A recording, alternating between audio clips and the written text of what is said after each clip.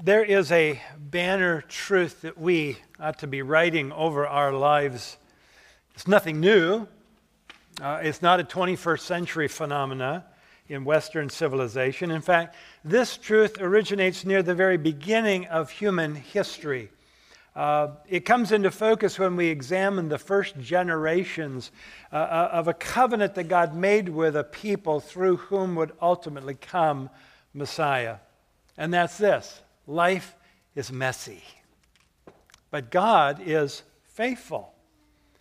Since Adam and Eve chose to disobey God, a fallen people in a fallen world has been the example and the result.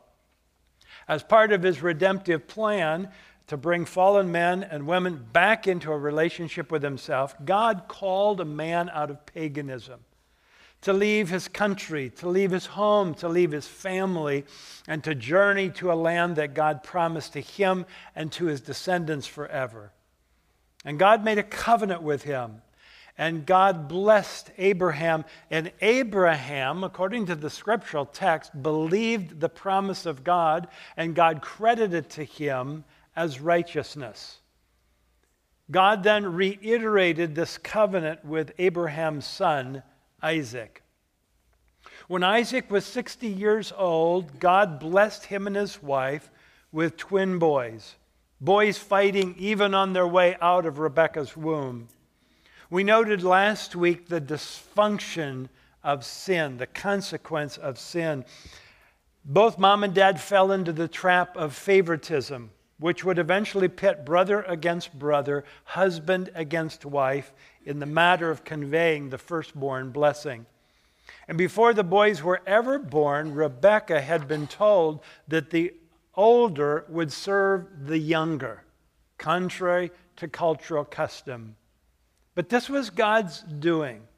It was his divine plan for his purposes. Griffith Thomas wrote, "The order of nature is not necessarily the order of grace." Isaac disregards the covenant and the promise that God had given about the boys. And mom, looking out for her favorite, Jacob, conspires with him to deceive old dad. The end result is that Esau, the older brother, is seething, and he's filled with contempt for his brother, who had really stolen, in a sense, this birthright and now had stolen his blessing, the blessing that should have been his. And so he decides to wait until dad kicks the bucket, and then he will get his revenge by doing in his brother. Jacob runs off to his ancestral home, to Haran, and he has an encounter with God near Bethel. We looked last week. This is the same place where Abraham, his grandfather, had had an encounter with God. And God confirmed at that time to Jacob that he was to be the recipient of the promise of the covenant made to Abraham. In Haran, he encounters a young cousin by the name of Rachel, and he falls madly in love with her. And after staying with Rachel's father for a month, the text tells us that there's a deal that's cut between these two guys. Take your Bible and go to the book of Genesis, first book in the Bible, to Genesis chapter 29, and just stay in Genesis. We'll be there all morning. Genesis chapter 29. I want to start reading at verse 15. Then Laban said to Jacob, "Because you're my kinsman, should you therefore serve me for nothing? Tell me, what shall your wages be?" Now Laban had two daughters. The name of the older was Leah. The name of the younger was Rachel. Leah's eyes were weak, but Rachel was beautiful in form and appearance. Jacob loved Rachel. And he said, "I will serve you 7 years for your younger daughter Rachel." Laban said, "It is better that I give her to you than that I should give her to any other man. Stay with me." So Jacob served 7 years for Rachel, and they seemed to him but a few days because of the love he had for her. What is about to unfold in Jacob's messy life is what Kent Hughes called soap opera ugly. Let's look at the story from Genesis chapter 29. Jacob said to Laban, "Give me my wife that I may go into her, for my time is completed." So Laban gathered together all the people of the place and made a feast. But in the evening he took his daughter Leah and brought her to Jacob, and he went into her. Laban gave his female servant Zilpah to his daughter Leah to be her servant. And in the morning, behold, it was Leah. And Jacob said to Laban, "What is this you've done to me? Did I not serve with you for Rachel? Why then have you deceived me?" Laban said, "It is not so done in our country to give the younger before the firstborn. Complete the week of this one, and we will give you the other one also in return for serving me another 7 years." Jacob did so and completed his week. Then Laban gave him his daughter Rachel to be his wife. The deceiver is out deceived by his uncle, who declares that this is just not the way that things were done there. The firstborn before the secondborn. Do you see just a little bit of irony here to Jacob? See, the principle of Galatians chapter 6 is true of Jacob. Do not be deceived. God is not mocked. For whatever one sows, that will he also receive. First, there's deception, and now, folks, it's payback. But then there comes the consolation prize. If he would work another 7 years, then he could have Rachel as well, the one that he really wanted as his wife. And Jacob is now the husband of two, one whom he loves and the other who hates his sister. And now the fun begins. And I say that with all sarcasm intended. God, who is seen as the one responsible for life, a biblical concept through and through, closes Rachel's womb. But Leah conceives, and we have the beginning of a running battle of sibling rivalry between these sisters. Two desperate women, one longing for love, Leah, the other, Rachel, longing for children. And so let's just map it out. This is the way that it looks like on these two teams. Leah's team of boys and Rachel's team of boys. Leah, boom, boom, boom, boom, 4 kids, 4 boys, Reuben, Simeon, Levi, Judah. Rachel doesn't want to be outdone, so she gives her maid Bilhah to Jacob, and we have the next 2 boys, Dan and Naphtali. But then Leah gets in the race again, and she gives her maid Zilpah to Jacob, and you have Gad and Asher. And then God enables Leah to conceive, and she has 2 more boys, Issachar and Zebulun. And finally, you have by Rachel the last 2 boys, Joseph and Benjamin. If you're old enough, do you remember the dueling banjos? This is the dueling wives. And it runs this dysfunction all through the family. Jacob spends a total of 20 years essentially working for his uncle before he's able to break free. And there's this interesting animal husbandry thing if you'll read the text and, about spotted lambs and striped goats and all of that going on. The end result is that Jacob's flocks are growing exponentially. And then he tells his wives that God has told him to take his family and to return to his homeland. Look in Genesis chapter 31, starting at verse 20. Chapter 31, verse 20. And Jacob tricked Laban the Aramean by not telling him that he intended to flee. He fled with all that he had and arose and crossed the Euphrates and set his face toward the hill country of Gilead. So Jacob sneaks out of Dodge so that he doesn't have to face Laban. But Laban finds out, and he pursues Jacob. And there are these accusations that are just flying back and forth between Laban and Jacob. It includes the theft of Laban's household idols. And Jacob, not knowing that his beloved Rachel had stolen them, declares to Laban that whoever had done that surely should die. Well, we know Rachel had hidden them away. and they're not discovered. 4 chapters later, she's dead in childbirth with Benjamin. Well, Laban and Jacob reach a meeting of the minds, and they agree to separate. I can't resist having you look at the way that they part ways, because they make a covenant with each other. And this is what they swear to each other. Verse 49 of chapter 31. The Lord watch between you and me when we are out of one another's sight. This is sometimes used in churches' benedictions. May the Lord watch between thee and me when apart. That is, they don't understand what Laban and Jacob are really saying to each other. What they mean is, may the Lord watch between you and me, because we are both deceivers, and we will do each other in unless God watches over us. That's what they mean. See, Jacob is still leading a deceiving faith. He's still living out this faith that deceives. He sets out to return to Canaan, knowing that he will probably have to face his estranged brother, who the last he knew wanted to kill him. And so Jacob's journey, as he now goes back to his homeland, really is a journey toward authentic faith. And as he approaches Canaan, he sends messengers on ahead to meet Esau. They come back and they tell Jacob that Esau, his brother, is coming to meet him with 400 men. This scares Jacob spitless. And it drives Jacob to prayer. Look at chapter 32, starting at verse 9.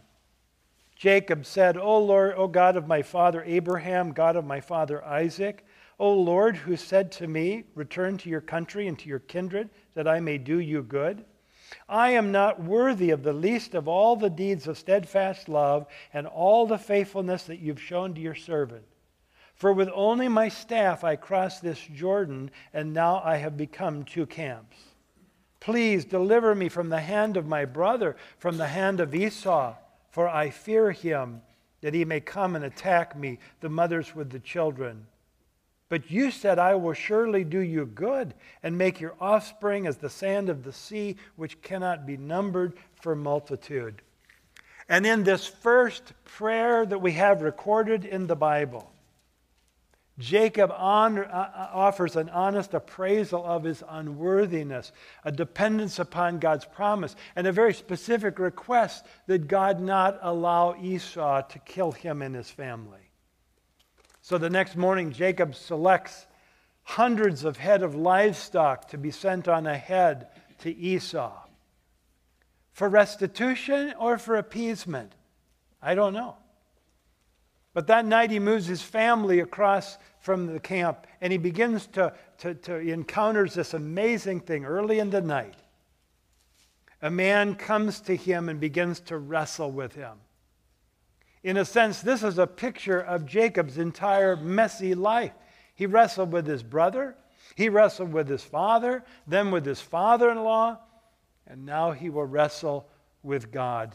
The prophet Hosea says this about this experience. He says, in the womb, he, that is Jacob, took his brother by the heel, and in his manhood he strove with God. He strove with the angel and prevailed. He wept and sought his favor. Who is this man who wrestled with Jacob? Well, it probably was the pre-incarnate Christ, the angel of the Lord, the one who had appeared to Abraham to restate the promise of a son to come from him and from Sarah. And as they wrestle, Jacob asks him, what is your name? What is your name? Now, I think God knew Jacob's name. What was he after? I think he wants Jacob to own up to his name. I am Jacob.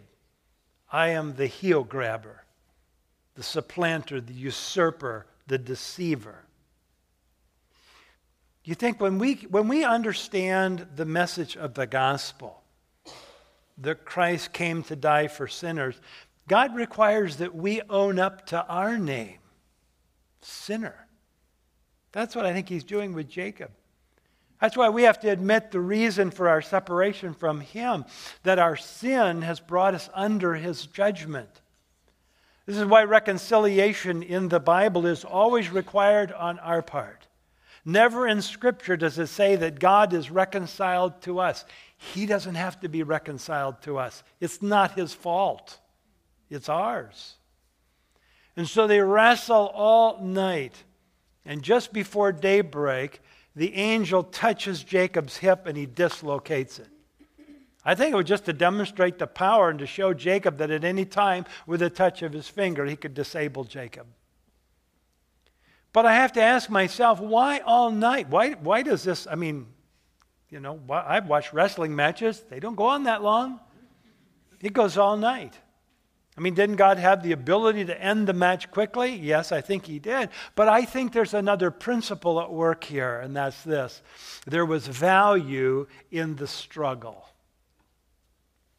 There was value in the struggle. Do you remember the story in the New Testament of Jesus' first post-resurrection appearance to the disciples?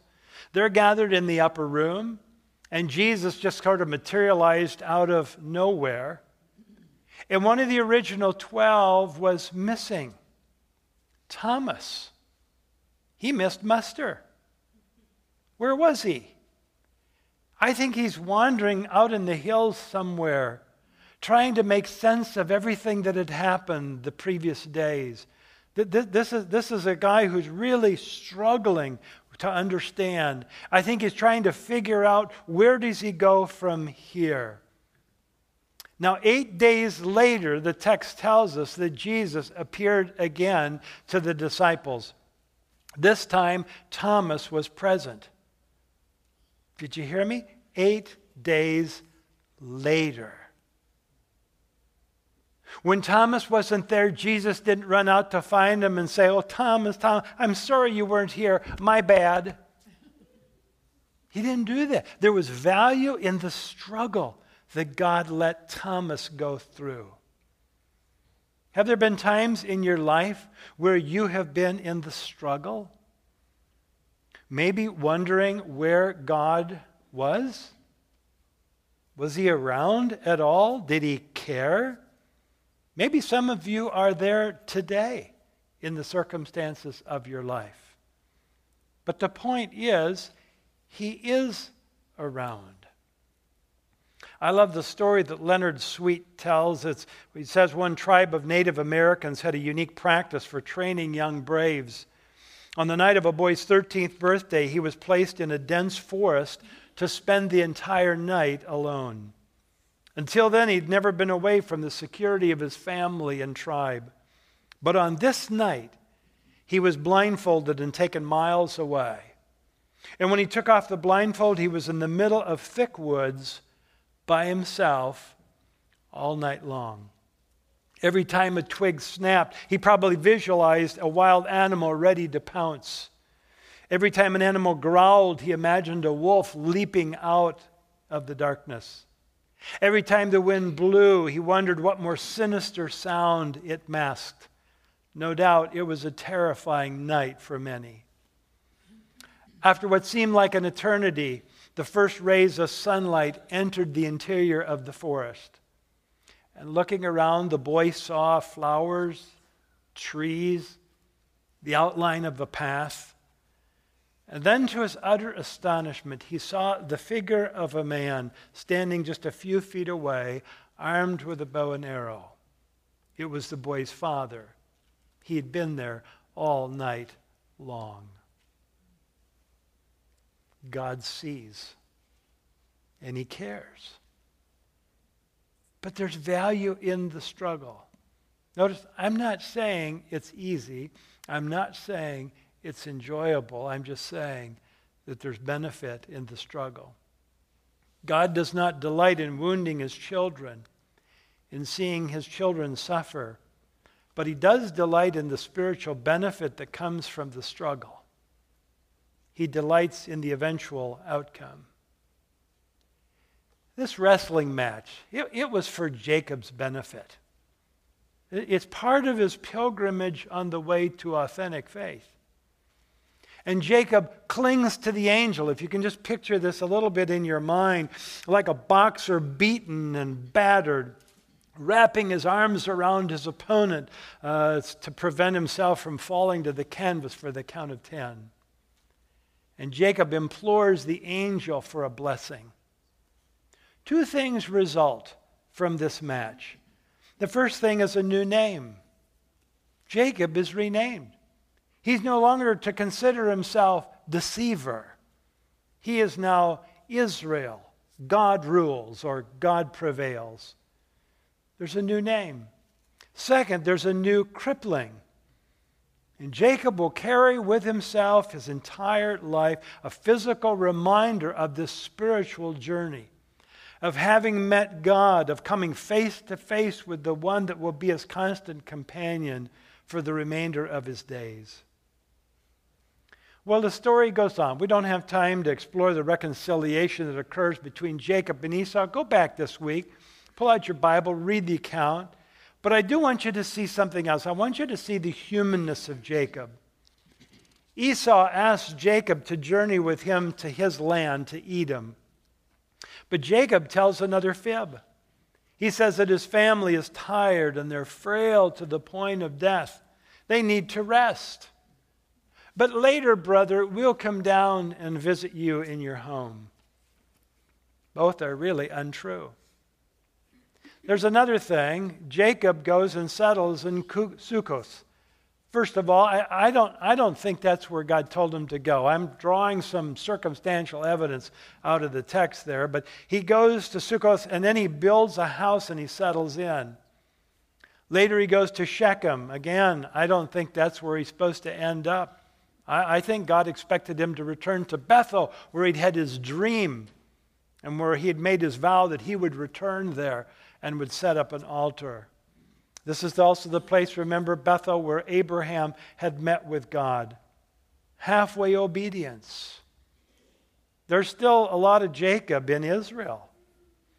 Ian DeGood writes, what was Jacob doing, settling down at Shechem and raising an altar when he should have been continuing on to Bethel to raise the altar there, where he had first had the dream?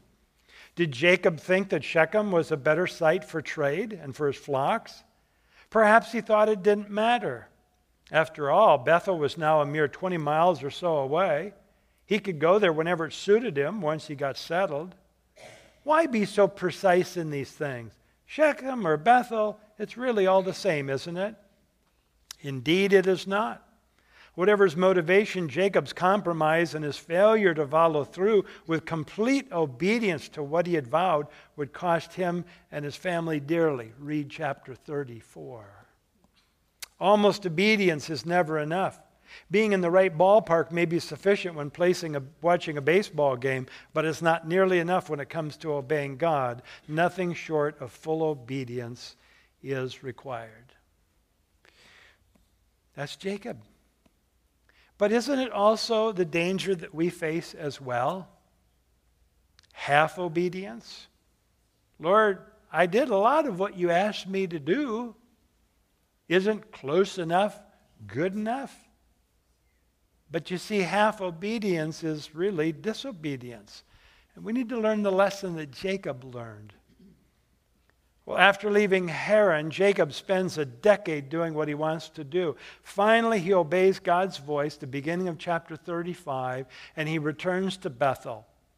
Jacob does something else that's a part of the legacy of his authentic faith. Look over at Genesis chapter 35, starting at verse 2.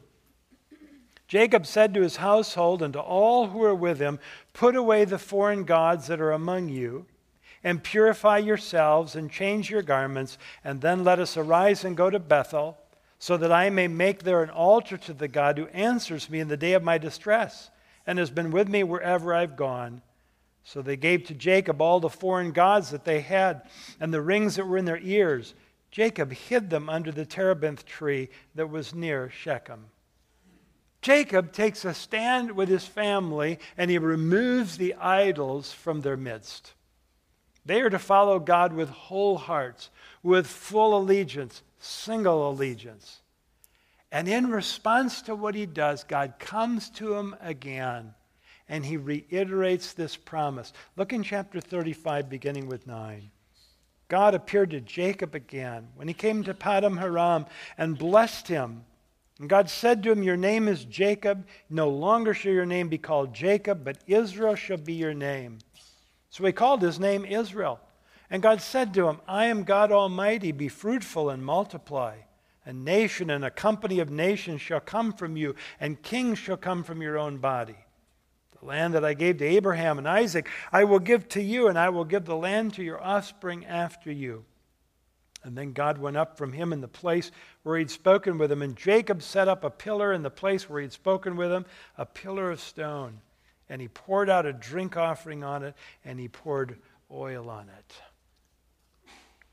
Let me just wrap up with some conclusions and maybe some applications from Jacob's life to this point. Number one is that God's plans and purposes are sure and will stand forever. His sovereign will cannot be undone. And we are either cooperating with or fighting against his will. And God asks us, like he asked Jacob, to trust him, to wait on him for the purpose to be accomplished in our lives. Now, this doesn't mean that we're passive in faith. This doesn't mean wait, meaning do nothing. I think Eugene Peterson puts his finger on it when he writes, "Waiting does not mean doing nothing. It is not fatalistic resignation. It means going about our assigned tasks, confident that God will provide the meaning and the conclusions.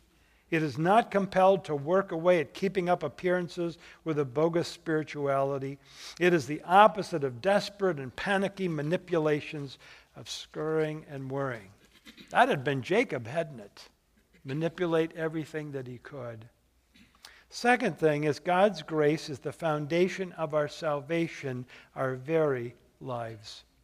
When we look at Jacob's life, we see Jacob had nothing to offer to God. God took the initiative. God, based upon his promises, sought out Jacob and made this covenant with him. He gave to him what he called in the video shattering grace. Likewise, we have nothing to offer God. His sovereign grace is not conditional on the things that we do, some inherent worth that compels God to work in us. But this is the way of authentic faith. It's by God's wonderful grace, guaranteed by his faithfulness. And third, God's grace calls for a response on our part. Let me ask you, where are you headed this morning? Are you on a journey towards God or away from God? Are you living a deceived faith, a scheming faith, a half-obedient faith?